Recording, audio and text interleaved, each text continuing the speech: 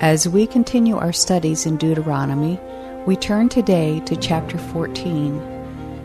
It is a strange chapter talking to us about how the old Israelites were supposed to mourn their dead and how they were to eat. But buried in this apparently obscure material is the answer to what God considers to be His most precious possession. Let's join Dave Wurtson as he describes his visit to Queen Elizabeth's crown jewels and some of the reflections he had as he stood gazing at these incredible precious gems.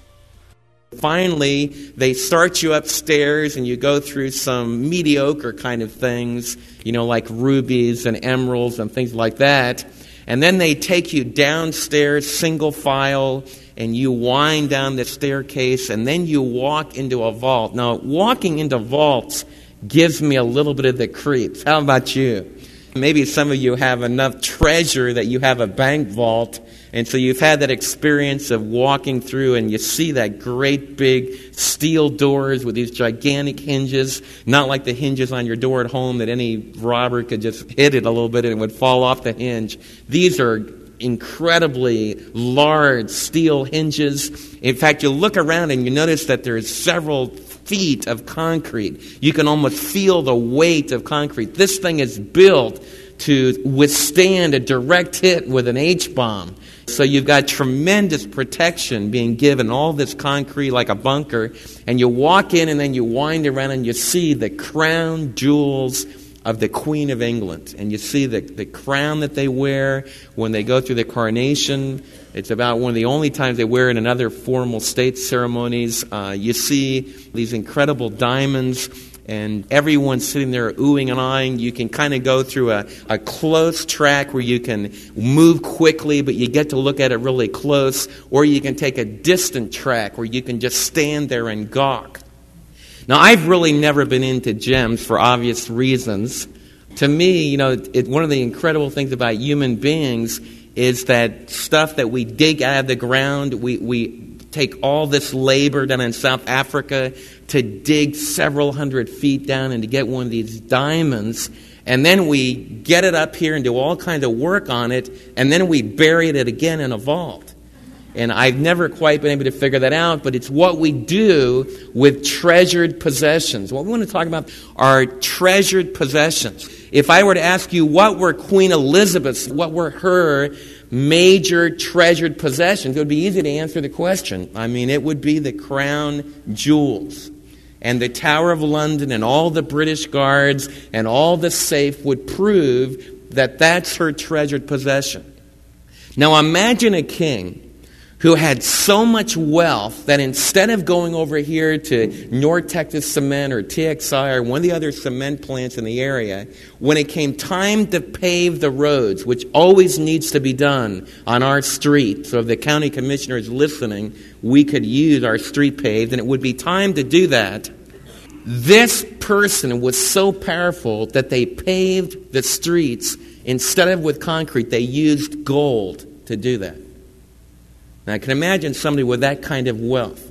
Also, when it came time, like to build fences or like a wall around the city, this ruler was so wealthy, they would take gems like emeralds and rubies and sapphires and diamonds, and they just kind of put this into the walls of the city, just for decoration. Now, that would be something. That would be a multi-billionaire. And that's who we are here to adore and to praise. The Lord God of heaven is a king that uses gold to pave his streets, and he uses emeralds and precious stones just as decorations on his wall. That's what he does, okay? So I ask you, what is his treasured possession? What is so special to him that he guards it, he protects it? It would mean everything to him if he were to lose it. What is that treasured possession? And incredibly, I want every single one of you to know that you are God's special possession. You are his treasured possession, and we're going to deal with a very strange, difficult passage. It's a passage in Deuteronomy chapter 14. I want you to turn there. And that passage begins talking to us about God's treasured possessions. And as this chapter develops, it talks about the fact that you're God's treasured possessions means that you need to be careful about the way that you mourn your dead. Now, that's a very interesting thing. In fact, I would never think about that, of giving you instruction on how you mourn your dead, if it wasn't for the Word of God. And second of all, under the Old Covenant, God was very concerned with the way that you eat. And we're going to deal with a very Jewish thing today. And if you have some Jewish friends, hopefully you'll get a little bit more understanding into some of their food laws. But we want to try to get underneath all these clean and unclean ideas of food and understand what in the world God is doing when He talks about be careful the way you mourn your dead and be careful of the food that you eat. Look what it says as we begin chapter 14 of Deuteronomy. You are the children of the Lord your God. Do not cut yourselves or shave the front of your heads for the dead. For you are a people holy or set apart or special to the Lord. That's what the word holy means. You are a people that's set apart. You are a special people who are God's possession. You are the treasure of His heart. You say, Dave, where do you get that? We'll read a little bit further. You are a people holy to the Lord your God. Out of all the peoples on the face of the earth, the Lord has chosen you to be what? His treasured possession. Now, in the Old Covenant, as we read the book of Deuteronomy, God reached down and chose a very special people. They were called the children of Abraham. Those people developed into the 12 tribes of Israel. And in the Old Testament, from Moses' time until the coming of Christ, it was very important that there be one people on the earth that was chosen out of all the other nations, out of all the other people. They were going to be a special people. Number one, their commitment to the moral laws of God, their commitment to what was right, was supposed to be like a magnet that drew people to want to come to Jerusalem to worship the true God. The specialness of their relationship with God, their heart commitment to love God with all their heart, was supposed to be so attractive that people from all over the world would want to know about the Creator God. They would want to know about the God who had made an incredible promise, because at the heart of this business of being the chosen people of God, the Israelite people of the Old Testament, at the heart of that specialness is they were going to bring the promised one. They were going to bring this male deliverer that we've talked about many times. The book of Hebrews spent the entire series of chapters in the book of Hebrews spelling out that Jesus is this promised Jewish Messiah. And the people of the Old Testament were special because they were going to be the distinctive people that would ultimately bring the Messiah into the world. And in order for that to happen, they needed to be separated. They needed to be different. They needed to be a people who didn't just get amalgamated into the nations, that didn't just get lost in this great big bowl of hash called all the nations of the world. The Israelite people in the Old Testament were chosen out of that great big confusion of nations, and they were made a special people. And that's what Moses is calling attention to. You are the children of the Lord your God. You are a people that's to be holy. You're a people that's to be distinctive from all the other nations. Now, in the Old Testament, that distinctiveness took some very distinctive forms. And let's begin by thinking about some of the distinctions that made Israel different in the Old Testament. The very first thing that Moses mentions in this chapter is that the way that they mourned their dead was different. If you were a Canaanite and someone in your family died, the agony of death, the agony of losing one of your loved ones, and some of you have experienced that tremendous knife blade that sinks deep into your heart when you get that news that you've lost one of your loved ones. Death reminds us that there's something wrong in human existence. Death reminds us that there's something that's twisted, that you begin with the laughing baby and the rejoicing of a new life, and suddenly it can be snuffed out and someone's gone, and in the unbelieving world you ask, where did they go? That begins to generate all kinds of ideas of, are there beings out there who somehow are responsible for death? Maybe I'm responsible for death because my conscience inside of me makes me feel bad. And when I feel bad, I feel that there needs to be pain. And one of the things that the Canaanites would do, in fact, all false religions ultimately get involved of some form of what the writer just talked to us about. This business of cutting yourself and distorting your body, marring your body. The Old Testament, the book of Exodus, says be careful about disfiguring your body. Now, I want every one of you to understand specifically what was happening among the Canaanites. The Canaanites believed that their gods, Baal and Ashtar, could be manipulated by things that human beings would do to themselves. One of the things they believed is maybe if they made themselves hurt, maybe if they made themselves experience pain, like if they took a knife and they cut their arms and that blood would flow, that Baal, the god of lightning and thunder and the god of war and the goddess of war, Ashtar, would see that blood and maybe somehow they would get a handle in that god.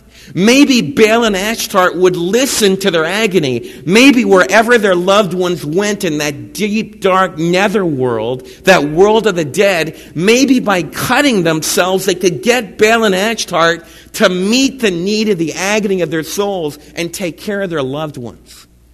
And Moses came along and he gave a delivering message. He said, the Lord God of heaven is not a capricious, He's not a mean, He's not a vindictive God. That when you pray to Him, in order to get Him to listen, in order to grab His ear, you don't need to cut yourself. God doesn't look at the pain that you inflict. When you're experiencing that agony of death, Moses is telling his people that the Lord God that you pray to is the antithesis of death. Death is the opposite of who He is. Death is a curse that's come into His good creation, and you pray to the author of life. And the God of the Old Testament was a God who could inspire the genius of a poet called David. And David could say, surely goodness and mercy shall follow me all the days of my life, not completed. And I shall dwell in the house of the Lord forever. Think about those words. The Canaanite, when you go to a Canaanite funeral, as people get involved in the frenzy of mourning, they begin to cut their hair in all kinds of weird ways because somehow they think they'll get Baal and Ashtar's attention. They begin to cut their bodies because they think somehow when the blood will flow, somehow it will remove the curse that's come upon them as indicated by the loss of their loved one in death. And you go through this ceremony, it's ugly, it's dark, it's evil, and it's involving all this incredible pain to the human body. And Moses comes along and says, no, the ultimate God of the universe is like a daddy in heaven. He's a father that cares for you. And surely goodness and mercy shall follow you all the days of your life. And if you are in a covenant relationship with the true God, you don't need to cut yourselves. You don't need to disfigure your body because your daddy in heaven responds to your heartache. He goes through the heartache with you. He cares about you. And it's hard to communicate to you as we teach the incredible deliverance that was for a people that were surrounded by all kinds of religions that involved the inflicting of pain. They didn't just do it at death. Let me expand a little bit and give you some other insights into how the Old Testament gives us some firsthand indications of how the Canaanites worshiped. There's a famous story that I'll remind you of. Remember the story of Elijah and the prophets of Baal? And remember how it hadn't rained for month after month after month, and the ground had turned to hardened steel? And the cracks were developing, and the top of the ground was just powder, and all the fertility of Israel dried up. And it became a tremendously powerful argument that said, Baal and Ashtart, you think they're the gods that produce fields that produce incredible harvests of wheat? You think that Baal and Ashtart and all this magical, wicked stuff that you do, you think that's what brings the prosperity of the field? And Elijah was a single man. He thought he was all by himself. There were several hundred that hadn't bowed their knee to Baal. But when he was challenging the false prophets at Mount Carmel, he thought he was the only one. And he stood before all the Baal worshipers in Israel, because all of even the chosen people by Elijah's day had been sucked into the vortex of this evil, wicked, pain-inflicting religion. And so he said to the prophets of Baal, I challenge you. We're going to have the Super Bowl of the gods, and we're going to find out who really rules. And so he gathers the entire nation together. He gathers Ahab. He gathers the king. He gathers all of his court, and they gather on this mountain that's poised on the edge of the Mediterranean Sea. It's one of the most dramatic places you can ever go. And on the top of that mountain, he says, you go first. And the prophets of Baal build their altar, and they begin to pray. And they begin to cry out to Baal to send fire from heaven, because he is the God of thunder and lightning. He is the God of fire. They pray for him to send fire down from heaven to consume the sacrifice in the altar. And they cry out all day long.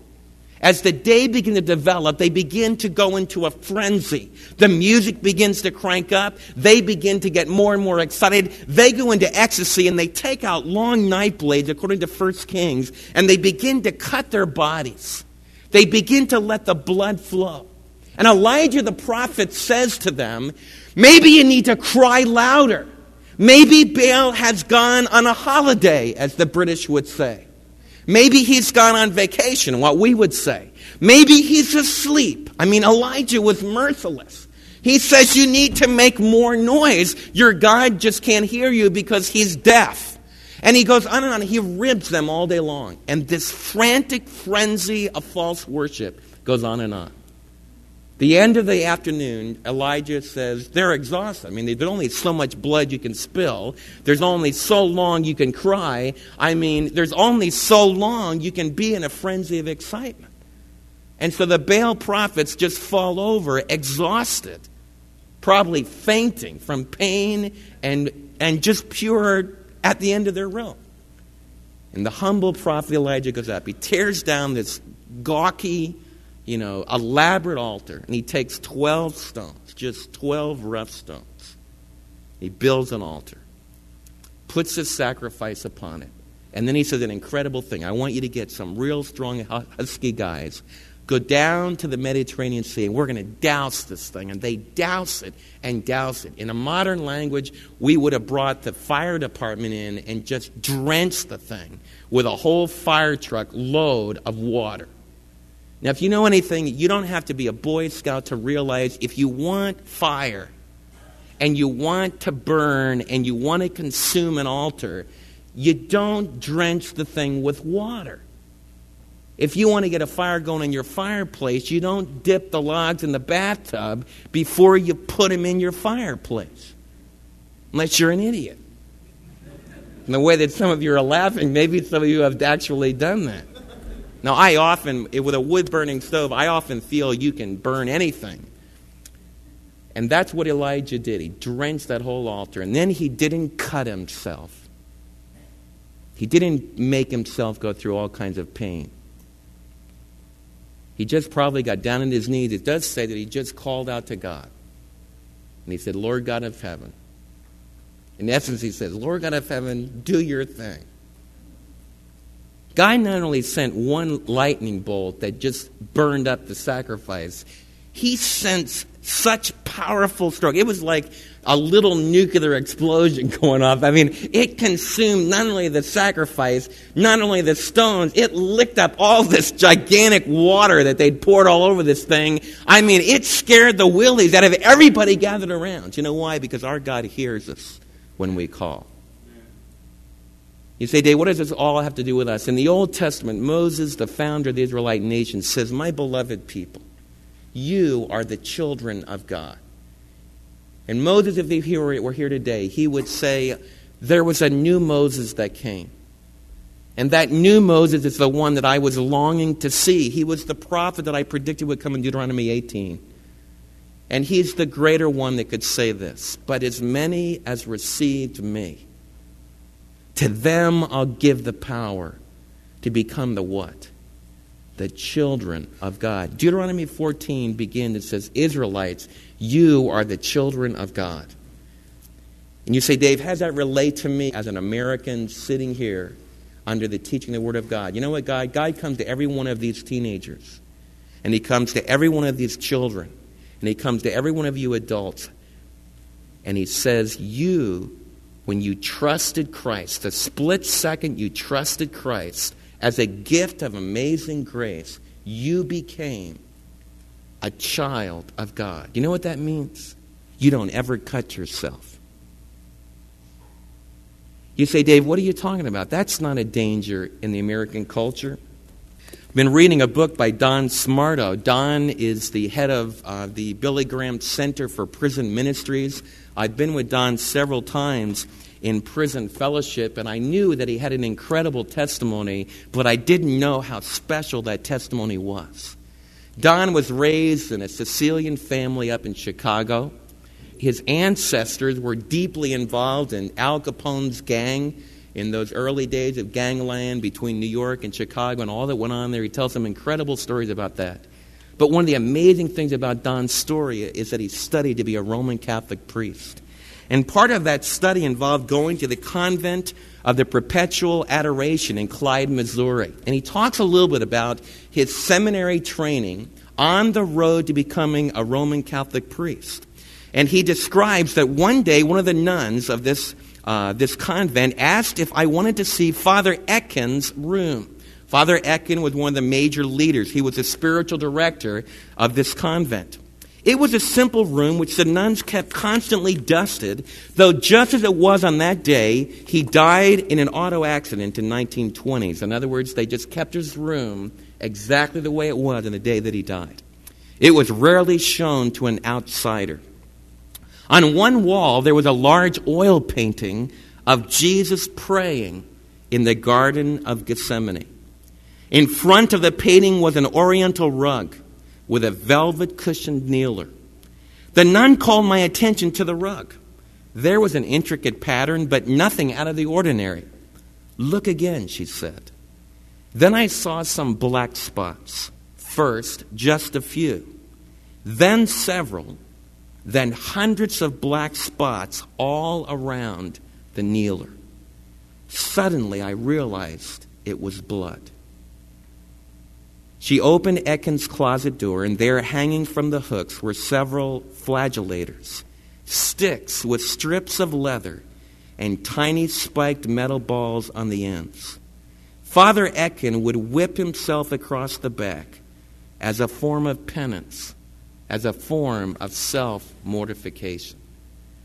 Brothers and sisters, the reason that I teach you the Word of God is that I guarantee you that I would never give a message on beware of false, vindictive, painful mourning rites if it wasn't for the Word of God. But I want you to realize, though, for some of you, it's the very first time you've ever heard of that kind of self-flagellation. But I want you to realize that one of the agonies of the human heart, as you begin to become sensitive to your conscience, if you are a person that wants to get close to God like Don Smarto was, if you're a person that wants to be near Him, that wants to know Him, and you begin to realize there's something wrong with me, I don't keep the good intentions that I have, and I don't live consistently with who I am, then what starts to happen is you start to feel I need to inflict pain upon myself. And somehow, if I hurt enough, I will atone for my sin. That's what the Indian is doing when he goes through that incredible process of initiation as a young man in the Indian religions. They believe that somehow in this tremendous extreme of being exposed to the elements, of undergoing excruciating pain as the flesh is flagellated, that somehow the Great Spirit will give a special sign. He'll be able to talk to you. In Roman Catholicism, it became even more developed. Every false religion will eventually start to say you need to hurt yourself. In my own ministry, I found in counseling that if someone's experienced the effects of sin in their life, maybe they were abused as a child and somebody did some really evil things to them, and it made them feel that deep in the center of their being, it was just a dark, ugly nothing. And that's produced an incredible pain. The pain of that soul nothingness can cause a person to feel physically nothing. And in the jaws of that depression, I've had counselees that will begin to talk about the fact of tremendous, powerful temptations to want to cut themselves. Suicide is part of that. Life becomes so bad. You've let people down so seriously. You've sinned so much that you feel like the greatest thing I could do is just destroy my life. And Moses comes to us and you know what he says? My dear children of God, don't ever be enslaved by thinking that you have to inflict pain upon yourself in order to atone yourself, in order to cover your sins before the Almighty God of the universe. And what Moses would say to us is beware of strange morning rites.